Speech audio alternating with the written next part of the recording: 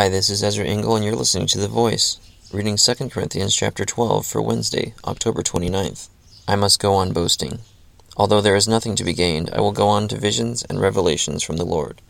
I know a man in Christ who 14 years ago was caught up to the third heaven. Whether it was in the body or out of the body, I do not know. God knows. And I know that this man, whether in the body or apart from the body, I do not know, but God knows, was caught up to paradise. He heard inexpressible things that man is not permitted to tell. I will boast about a man like that, but I will not boast about myself, except about my weaknesses. Even if I should choose to boast, I would not be a fool, because I would be speaking the truth. But I refrain, so no one will think more of me than is warranted by what I do or say.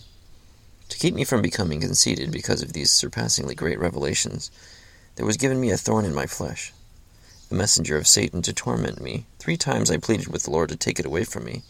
But he said to me, "My grace is sufficient for you, for my power is made perfect in weakness. Therefore I will boast all the more gladly about my weaknesses, so that Christ's power may rest on me. That is why, for Christ's sake, I delight in weaknesses, in insults, in hardships, in persecutions, in difficulties. For when I am weak, then I am strong. I have made a fool of myself, but you drove me to it. I ought to have been commended by you, for I am not in the least inferior to the super-apostles, even though I am nothing. The things that mark an apostle, signs, wonders, and miracles, were done among you with great perseverance. How were you inferior to the other churches, except that I was never burdened to you? Forgive me this wrong. Now I am ready to visit you for the 3rd time, and I will not be a burden to you, because what I want is not your possessions, but you. After all, children should not have to save up for their parents, but parents for their children. So I will very gladly spend for you everything I have, and expend myself as well. If I love you more, will you love me less? Be that as it may, I have not been a burden to you. Yet, crafty fellow that I am, I caught you by trickery. Did I exploit you through any of the men I sent you? I urged Titus to go to you, and I sent our brother with him. Titus did not exploit you, did he? Did we not act in the same spirit and follow the same course?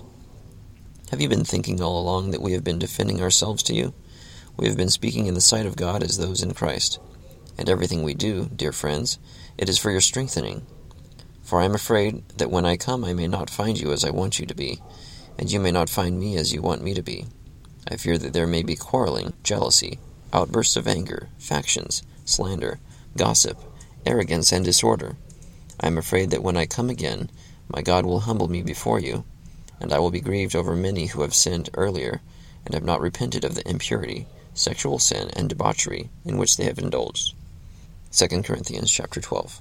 So Paul had a vision, and he's performed many miracles in God's power, and so that he doesn't get conceited, God gave him a thorn in his flesh. I don't know exactly what that means, but it sounds painful. And then God gave him the phrase, "My grace is sufficient for you, for my power is made perfect in weakness." And that's why Paul boasts about his weaknesses, because God's power is made perfect in them. So if you have a weakness that encourages you to depend more on God for his strength, then count yourself blessed.